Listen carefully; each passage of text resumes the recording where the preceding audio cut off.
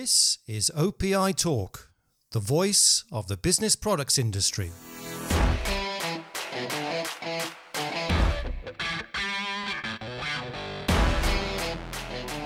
Hello everybody and welcome to this episode of OPI Talk. I'm your host Andy Braithwaite, and today I'm delighted to welcome not one but two guests to OPI Talk. Today we are with Amy and Belinda Leone, the new co-CEOs of the leading Australian independent dealer, COS. I'm going to say good morning, but it's good evening to both of you, and thank you for joining us on OPI Talk. It is good evening. Thanks for having us. Good morning to you. Okay, great to see you. I see you're in the office, so that sounds like good news for working in Sydney. What's the situation? Because we hear lockdowns and stuff like that. What's the situation at the moment with you guys? Well, it's a bit of a different story by state here. So we're in Sydney, and we've been in lockdown officially for 16 weeks. That's been crazy. So we're fortunate that we fall into the essential worker category. So Amy and I have still been able to come into the office to keep the business running, but it's kind of a different story by state. So half of our country is completely free and having a great time, and then there's the eastern states which are still in lockdown as Delta continues to go through the country, and we're all navigating this hybrid and lockdown, kids at home instead of school challenge. Okay, all right. Well, maybe talk about that towards the end. Just start off, tell us a little bit about COS. Amy, you want to? Yeah, sure. So COS is Australia's largest family-owned and operated national B2B distributor of products. So everything for the modern office, as we say, wherever your workplace is. And which is changing most recently. That could be home. So distributor of thousands of products to every room, from the boardroom to the bathroom to the kitchen, and most recently the home. That's right.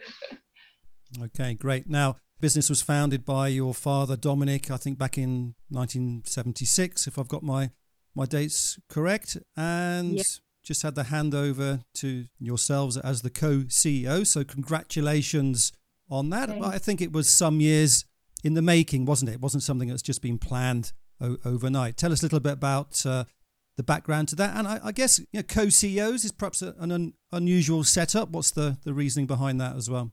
Yeah, Belinda here. I might take Sure. this one. So, look, Dad started the company 45 plus years ago. And Amy and I have both been in the business. Well, I'm 15 years and Amy's 18 years. So it's certainly been our dream that at one point we would take over the business.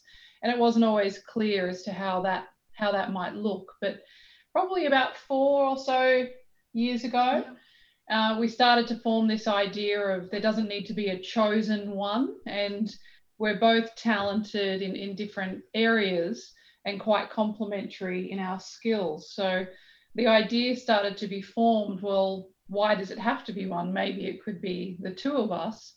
And, there's this interesting concept starting globally around and maybe that could be the thing that we do. And so it's been many years in the planning and lots of help along the way to get us ready. And we're literally month 2. So last month, in the middle of a COVID crisis, the time arrived and the reins were handed over. Right. So what happened on September the 1st? Did you clear out your father's office and you were installed? How did that work on day one? Well, I guess because it's been in the making for some time, it was very transitional for us, really. It was kind of more the symbolism of the day. Yeah, it was kind of a non-event, really. And with, hardly anybody around, it was a bit of a non-event.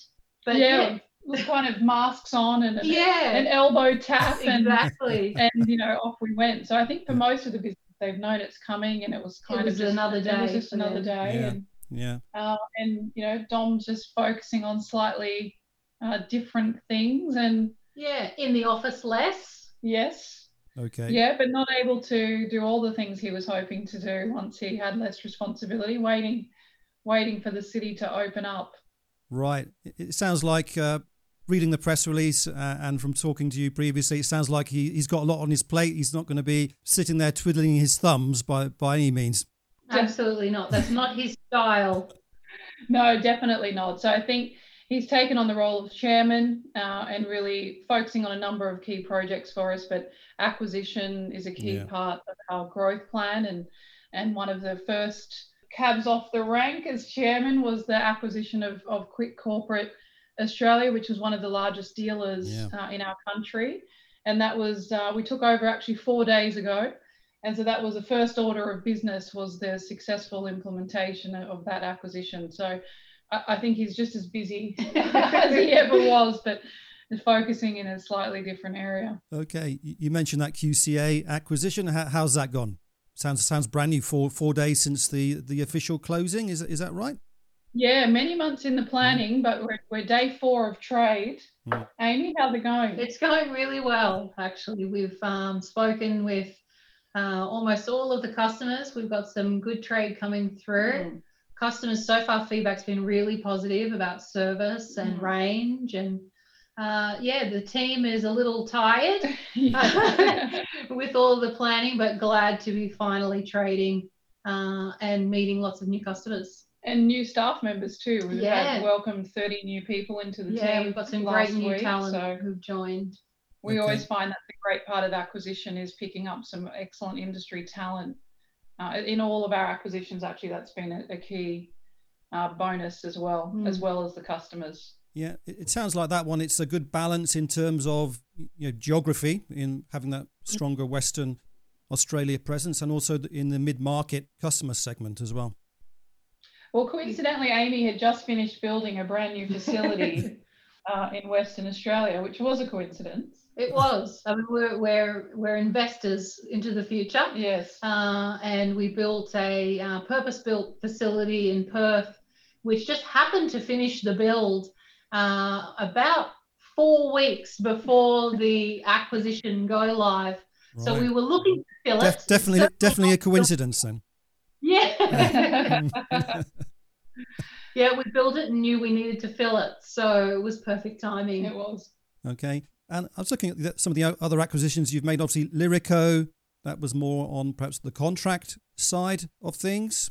Also, Vital Office on the education side. So, a nice balance there of different customer types. Yeah, each acquisition has really delivered something a bit different. So, Lyrico was really a mini version of what we were doing at the time. Just really focused on that contract space, and it was time for a restructure. We had 4 major players in the market at that time, which was just really too many for Australia based on our size.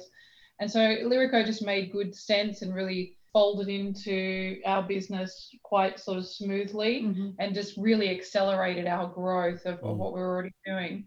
Vital was a little different to that. Vital, we had been in the education market about 3 years, and we were doing well, but Vital really just accelerated us to another level of understanding. So Vital really purely focused on education. We were very strong in the parent market, which at that point we were not in at all.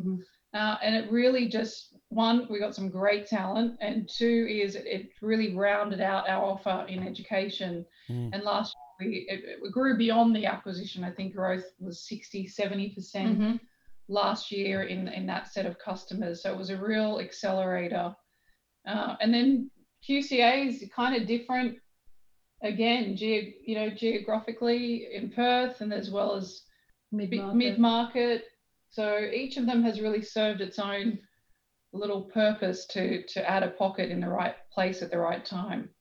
You mentioned mid-market. I mean, Officeworks is growing or trying to grow its B2B business on that side. On the education side, obviously, you've got Wink and the old Office Max business there in Australia, which was very strong on the education side. So you're coming up against some large, well-funded competitors. How do you go to market against those guys?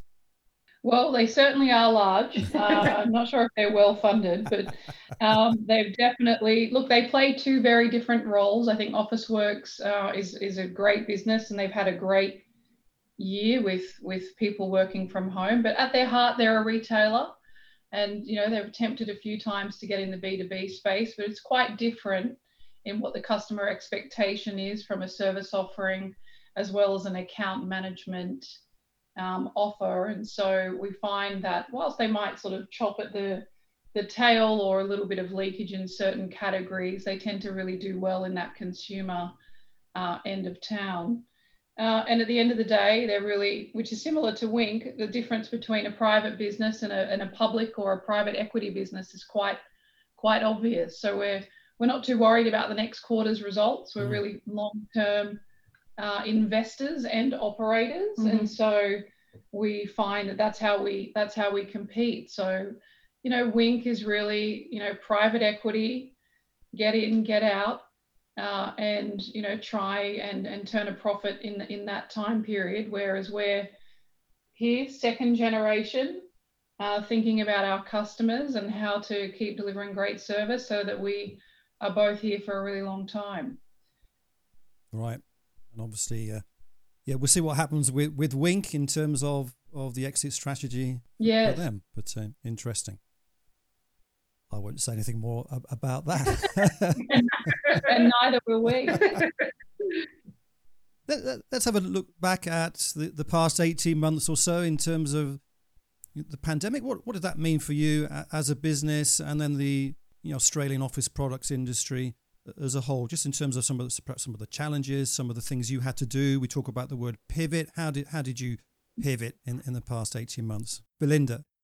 Well, I think from an Australian point of view, it's really been a really different story by state, because the way that COVID has impacted our country has really varied. So Sydney and Melbourne really have borne the brunt of COVID's impact, and most extensive lockdowns in those two cities, and the mass exit of CBDs, and this very new and sudden idea of working from home really took hold in those two cities the most. So from a business point of view, we have two pockets. We've got a lot of frontline essential businesses that really had to keep operating and look to us to help them with that. And that really saw a pivot of product and a real change and a very fast and steep learning curve on what products were going to be needed. And lucky as a private business, we can take some risks and we can move pretty quick. And so we assembled a team internally to essentially take them out of their current role and work on this COVID, what we call surge products. And we've used all of our sourcing networks across the globe and took some pretty bold decisions pretty early of product that we thought we'd be able to sell and get on the way, and product that we thought our customer would need. And, lucky we could just go to Dom and say, hey, I think thermometers is going to be a big thing. Can I spend $1 million on thermometers? And he would say, yeah, okay, sure. If you think that's a good idea, let's do it.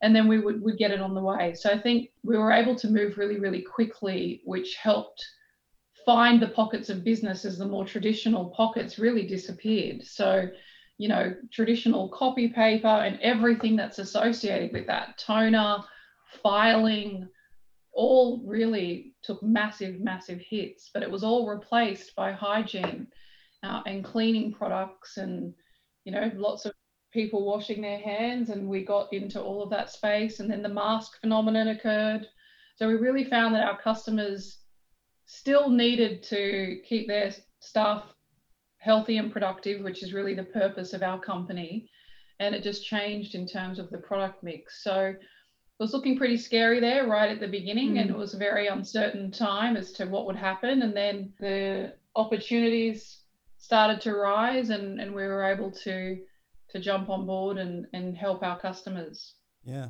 obviously, I think Amy, inventory management is your baby, isn't it? So I mean, that's probably challenging coming out the other side with demand levels of these products which were perhaps surging 12 months ago. I don't know what the situation is now, whether there's still higher levels than there were obviously before, but perhaps not as much as there were 12 months ago. So I guess it's a challenge knowing, what levels to stock, what levels to buy. Absolutely. You don't want to be stuck with loads of inventory on your hands that you can't shift. That's right. And Belinda and I often joke about this because Belinda is the buyer. She does the deals, and then I have to store it and figure out how to distribute it.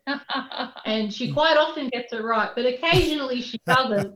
And we have to have a conversation about what are we going to do with that stock that's sitting in the DC. But well, I think we all have, I'm sure we all have a few regrets right at the end where, you got a few buys wrong at the end there. But then we, as a country, we kind of came out of lockdown and then we went back in. And so the surge began again. So, but it's very difficult to predict. I was going to say the government is quick to take these snap lockdowns. So the situation could change in a very short space of time. So I guess you as a business have to be prepared for that, don't you? It can change in hours. Yeah. I mean, literally our government will tell you at 3 p.m. via social media that we're going into lockdown tonight at 6 p.m. And so not only have you got to deal with all of your staff and everything that's happening to them, you've then got to work out what's going to happen to the business and cater for that. So it's really taken a lot of time from HR, really, what else have they really been doing? Yeah, exactly. Trying to keep up because every state has really been doing their own thing and everybody's rules. We dialed back into a team today in Brisbane and they've got masks on again because over the weekend, the mask rule came back. And so every state and our customers are having to deal with that as well. Customers that are national and in this state, this is required, in that state, it's something else. So it's quite unpredictable as to how it's hard to think far ahead at the moment. And then add global shipping problems and ocean freight, very challenged. And for our country that really manufactures very little anymore, it's quite a challenging time from an inventory perspective and keeping those service levels where they need to be. Right, yeah. So what's the situation now in terms of those shipping levels and product availability? We've been really, fortunate from the fact that because we own our own distribution centres and privately invest, we tend to sit on the heavy side of inventory anyway. And that's really kept us protected from any major stock outages. Our main strategy has, much to Amy's dislike, has been to order more and order earlier in order to get ready in case anything happened. The biggest challenge is going to be cost pressure. I think the cost of shipping is really hopefully reaching a peak at the moment, but it's going to put a lot of pressure across all categories. Yep, so I think through the supply chain in terms of your suppliers raising their prices and then absolutely. Hopefully you're able to pass that on to customers, which isn't always easy. That's the hard part. Okay. Looking ahead, we talk about the hybrid work environment. Do you think that will be the norm in Australia going forward? Nobody has a crystal ball, but it is definitely looking like hybrid is here to stay. Heavily, from a staff perspective, anybody that you speak to is really enjoying the hybrid world, and employers are trying to work out how to navigate what hybrid would look like, what's their level of responsibility in supporting people working from home. But I think there is definitely, from an employee perspective, a push for hybrid to stay. Yeah, in the Australian market. Yeah, definitely. Especially people with long commutes there's a lot of benefits to a hybrid working arrangement for people, definitely. Yeah, so some of the things that our country hasn't really resolved yet is who is responsible for you at home, not only from a expense point of view and everything you're consuming, safety. But from a safety point of view, from an OH&S point of view. How is that going to play out as really employers are working out having a lot of your people hybrid? And so those are some of the things that our customers are navigating at the moment. We've helped customers refit out all employees' home offices to replace their chair and replace their setup, kind of acknowledging, this is here to stay, and you better make sure that it's ergonomic and that it's comfortable. And so we've just got to, customers really still haven't sorted it out. There's different views depending on who you talk to, but there definitely seems to be a desire to have some time in the office. And our challenge will be how to fill that gap of those people that are not in the office and perhaps not buying or even using as much product. Exactly. Where do we play a role there? Yeah, that's what I was going to ask you. How do you view that, or how do you try and model your sales or your business going forward with that perhaps less consumption in the office and different kinds of products being consumed? Well, definitely there's a big product mix change. And we can see that people working at home consume less products that when they do in the office. You print less, you write less, you collaborate less. So all those beautiful meeting room and collaboration products are not presenting themselves at home. So that leaves definitely a less spend per customer challenge. So there's either a couple of avenues. One is we need more customers to keep it growing, which is definitely one of our growth plans. And also how to make sure whatever products that people are using, that we are part of that and our industry is part of that. So, headset sales are triple what they were a year ago because everybody needs a headset. And now with hybrid, you're probably going to need a headset at home and you're going to need a headset in the office. And so those products will change, and we're going to do a good job to make sure that our customers are still providing it for their employees, and that when they do come into the office, that we still play a role there. But the product mix is interesting. I think what we sell today is very different to what we sold 3 years ago, and it probably will change again.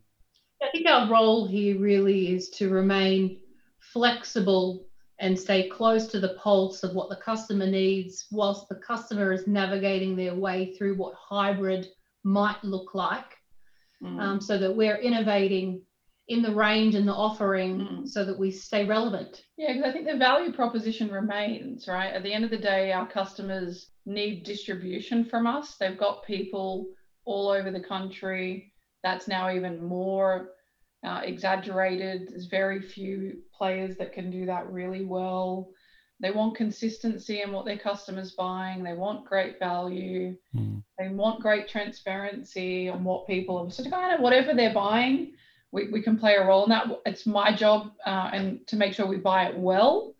And it's Amy's job to make sure we can get it out really quickly when the customer wants it. And so that's what we'll keep focusing on. Yeah.